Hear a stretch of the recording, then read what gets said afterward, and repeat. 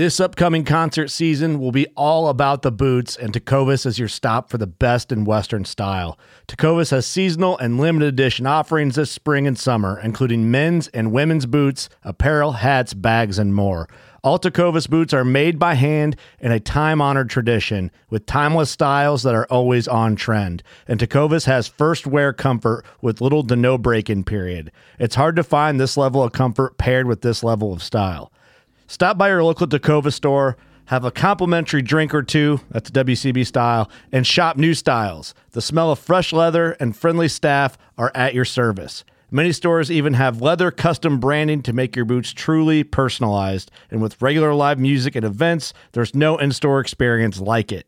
If you can't make it into a store, just visit tecovas.com. That's TECOVAS.com.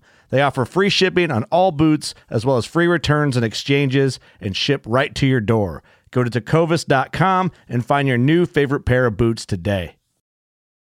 Fishing like a local isn't just about catching fish.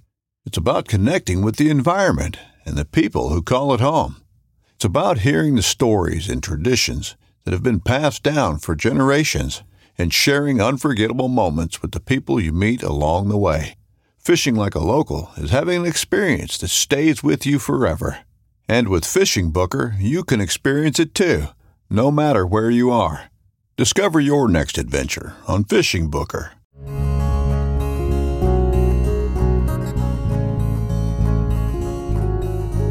Welcome to the Casting Across Fly Fishing Podcast. I'm Matthew of castingacross.com, where I explore the quarry and culture of fly fishing. On this 127th episode of the Casting Across Fly Fishing Podcast, we are going to be talking about fly fishing using mouse patterns. Mousing. It is a fantastic way to get into fish, especially large fish.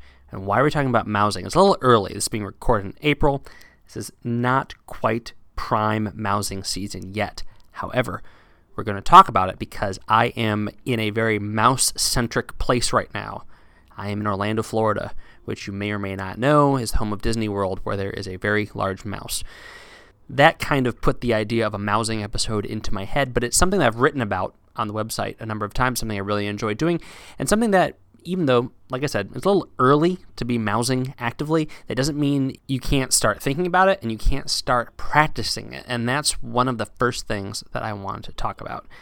And it's not practice. It's actually the real deal. You are fishing, and there's nothing less about it or nothing different about it, but if you want to be good at mousing for trout, then you need to start by fishing poppers for bass, okay? So bass fishing is a completely legitimate, fantastic, enjoyable kind of fly fishing that, believe it or not, there's people out there that this is their idea of fly fishing. The idea of fishing small dry flies or, heaven forbid, a nymph, it's foreign to them. So when I say start with bass, I'm not meaning that in any sort of disparaging way or that these fish are pushovers or anything like that. I actually wrote about that this week, and I'll be talking about that at the end of the episode. But bass fishing, warm water fishing, does provide you with a great opportunity to get your mind and your muscles and your gear wrapped around what mousing entails.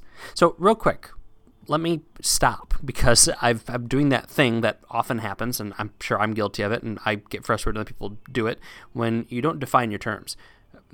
Mouse flies are flies that are designed to imitate mice. So they are topwater patterns, but they vary in their buoyancy, and we'll talk about that here in a little bit. But they look like mice, and they are intended to imitate a rodent that is moving across the water. You can use them on streams, you can use them on rivers, you can use them on ponds. There are any place where there are mice, there are fish that, if their mouths are large enough, they will consume those mice. But you can't just fish them like a dry fly. And that's what it comes down to. They are bigger, so you're probably not going to be able to fish them using your conventional 5-weight or something like that. So that is why I encourage people to get out on the bass pond, or even better, to get out on a smallmouth river. And first of all, that allows you to get some time in. They're not easier fish. I think I just want to be really, really clear about that. They're not easier fish, but what you're able to do is work on that muscle memory of casting a larger, more wind-resistant fly. It's not as easy, especially if you want to cast with precision.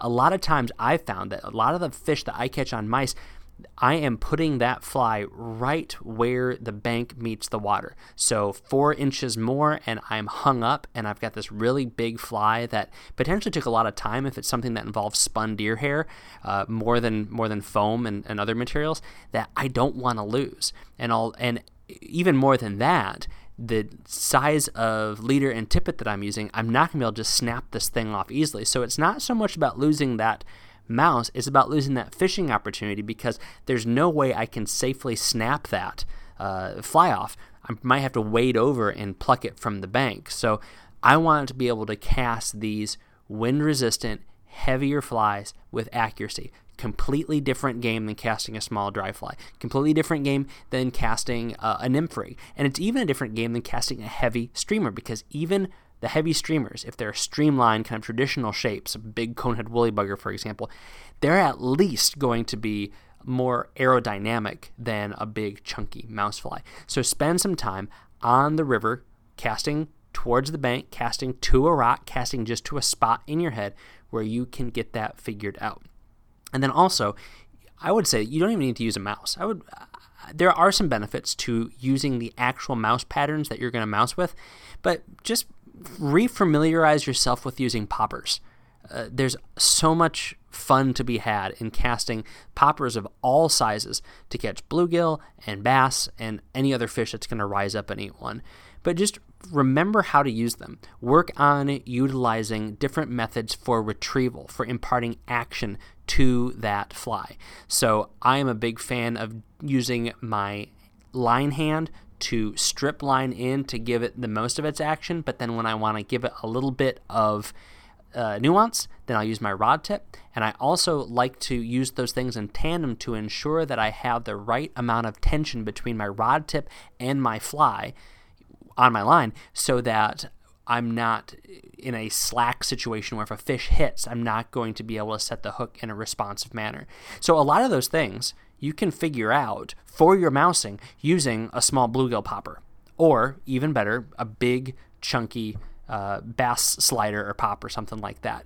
So this gives you an opportunity for fish that are going to be probably more willing to play during daylight hours, and we'll talk about when mousing is the most effective for trout here in a little bit. But for daylight hours, more specifically morning and evening, right before it gets dark, you're going to be able to get into fish using poppers, and you're going to be able to hone your techniques. Now, there are volumes written upon how to fish for bass with poppers, best places, best times, and there are some significant differences between mousing for trout and using poppers for bass. Those poppers imitating everything from frogs to wounded baitfish, the different styles of poppers, whether they be the sliders or the cup-faced poppers or anything in between. And really, you could even go to the conventional side and look at how bass anglers fish all of the different topwater lures and baits in order to elicit strikes from bass. All of that information is helpful. There are bass anglers and conventional bass lures that imitate mice. So there's this entire kind of library of information that you can glean from. But really what it comes down to is my first bit of advice when you are getting ready for mousing is to just get out in before the mousing season kind of begins in earnest, which is very, very relative, and it depends on where you live, and it depends on the temperature of that water, and it depends on what the not just the fish are doing, but the wildlife are doing. You can probably get out and catch fish on topwater flies in bass and warm water situations before you're able to get to those trout chasing after bigger meals that require them to exert a lot of effort. So that's the first thing. Go after bass, spend more time doing that, and learn how to use those topwater lures, or refamiliarize yourself with using those topwater lures. And one more thing I want to add to that is, again, is dial in the gear that you use. So there's a couple of rivers that I like to mouse around here, and I will traditionally fish a 5-weight where I'm casting dry flies, smaller streamers, and some nymph rigs. But when I switch over to the mouse, I fish a sturdier 6-weight because it gives me a little bit more backbone, and it allows me to push that wind-resistant fly right where I want it to go. So that's something that I figured out. Can I cast that fly with the 5-weight? Absolutely. And I was catching trout on mice in the Driftless with a 5-weight a couple of years ago, and it worked just fine. But I was fishing smaller creeks. I wasn't having to bomb out long casts, and in a lot of those streams, I wasn't going to be contending with much larger fish. And in the nighttime, I like to have a little bit more backbone, so I can have a little bit more control over that fish because I'm not sure what it's running into and where it is. It's harder to locate if that fish is running towards a root ball or some sort of snag or something like that. So I like a little bit more backbone when I'm fishing at night. So all that to say, you can dial that stuff in the daytime when you're fishing on a bass river or a bass pond. So that's the first thing. Second thing, use multiple mice. There are a plethora of mouse patterns.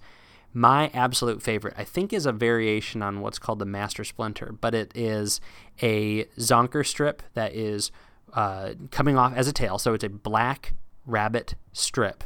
It acts as the body and a little bit of the tail, and then I like to have a foam trimmed piece coming off for that tail, or a little bit of chenille. Either way is fine, and then just a kind of a bubbled over foam body with a pretty robust head. And this is one of those things where I feel like you can tie them larger to begin with and then come back when you're on the water and adjust them if you want a subtler presentation or if you want something that's going to displace a lot of water. But I like this pattern because it doesn't ride super high, but it's also not crazy heavy when it gets wet. And I think that's probably the biggest consideration when you're looking at mouse patterns. How buoyant are they? When you look at a mouse in the water, just Google it, swimming mouse, swimming rat, swimming squirrel. I mean, they all have the same kind of water displacement. The majority of the critter is underwater. So if you look at a traditional popper, especially if it's made out of foam or cork, the majority of that fly is going to be on the water, if not kind of equally spaced out. And it's only those feathers and the things that are not as buoyant, that are hanging off the back end of the hook past the shank and towards the bend, that are going to be sinking down. Now, I have caught trout on poppers, and they might think they're mice, they might think they're frogs. I don't know what they're thinking. So it's not like it's that big of a deal.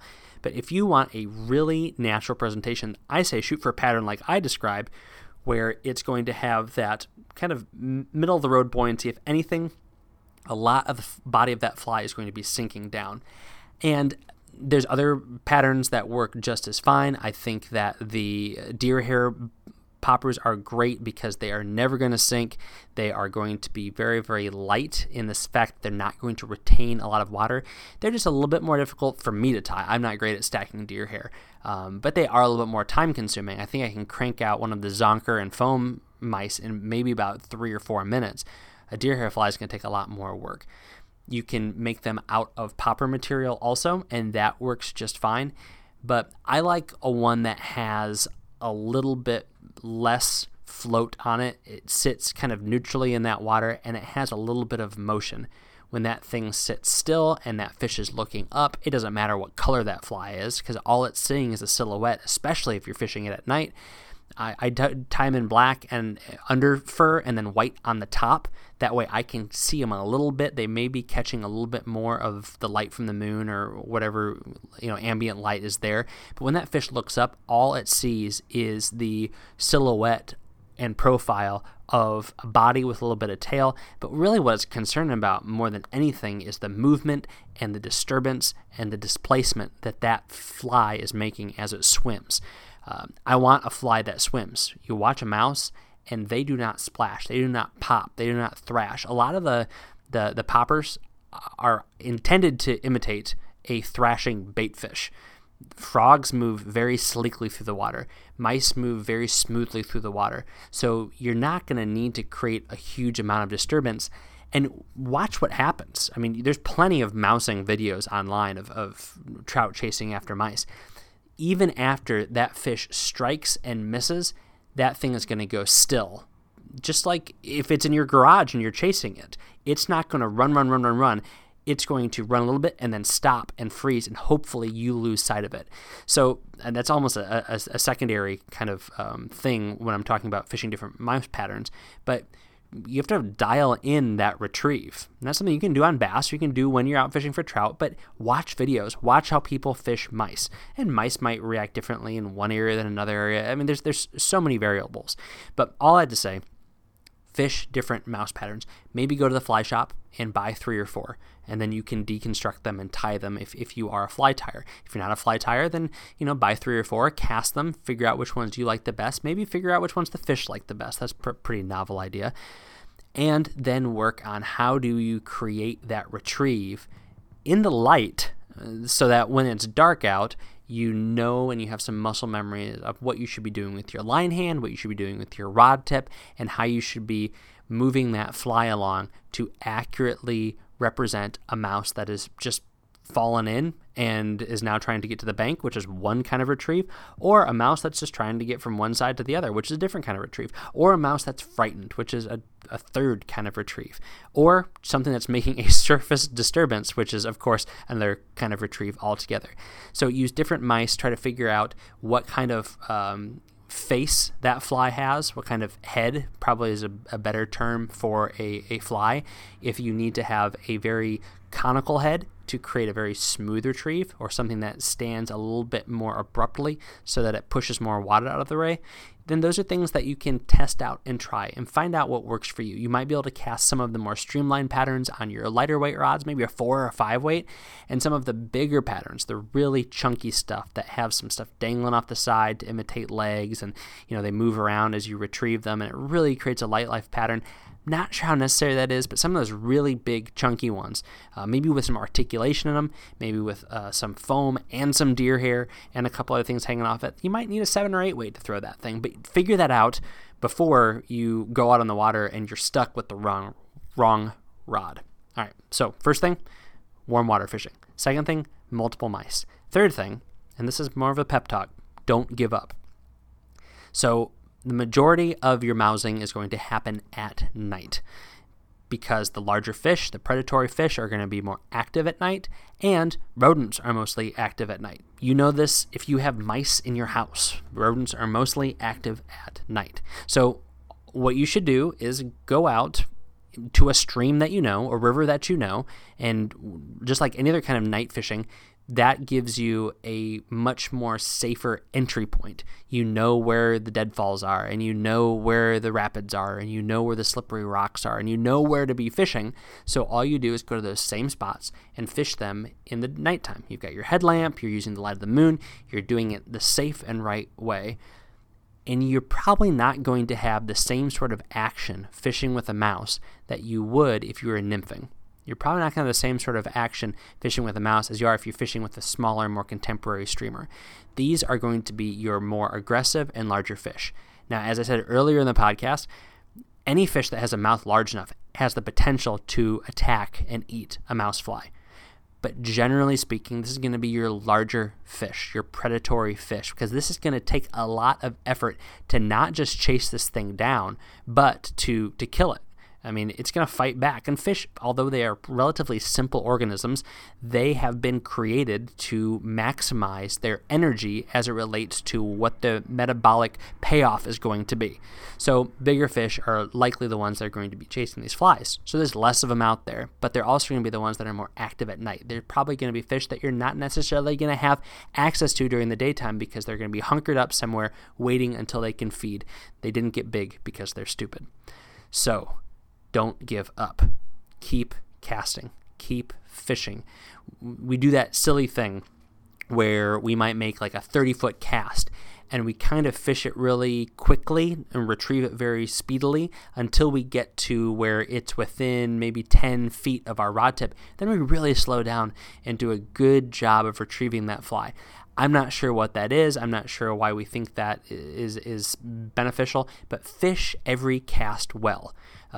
Especially if you're casting out towards some submerged structure or to a rock or to an overhanging tree branch or to a bank, those places are going to be where you need to have your best retrieve. And and this is true for all topwater patterns that you give motion to, as soon as that thing hits, let it sit, because that is the dinner bell for a lot of these fish. So don't give up and fish that whole cast. Don't give up. Keep casting. move slowly. Move to the spots that you think and that you know hold fish, but move slowly. Give every spot your full attention. You do not know what that fish is thinking. You do not know if there's a fish that is there or not. You do not know what splash is going to get that largest fish's attention.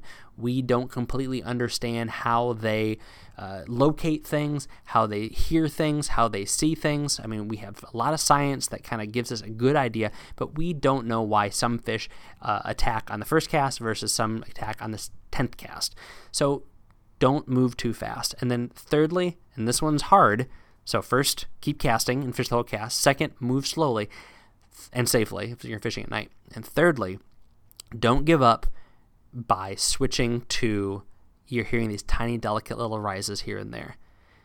Don't give up on mousing if you are sold out on mousing just because you see one or two fish rising to sip some sort of sulfur or something like that. Or you have them, they're chasing BWO emergers. Now, if you just want to get into fish, then yes, by all means, fish however you want to fish. There's no rules. There's regulations, but there's no rules.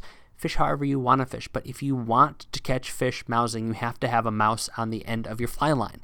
So ignore those things. Ignore that pool that looks like a great place to throw a deep streamer.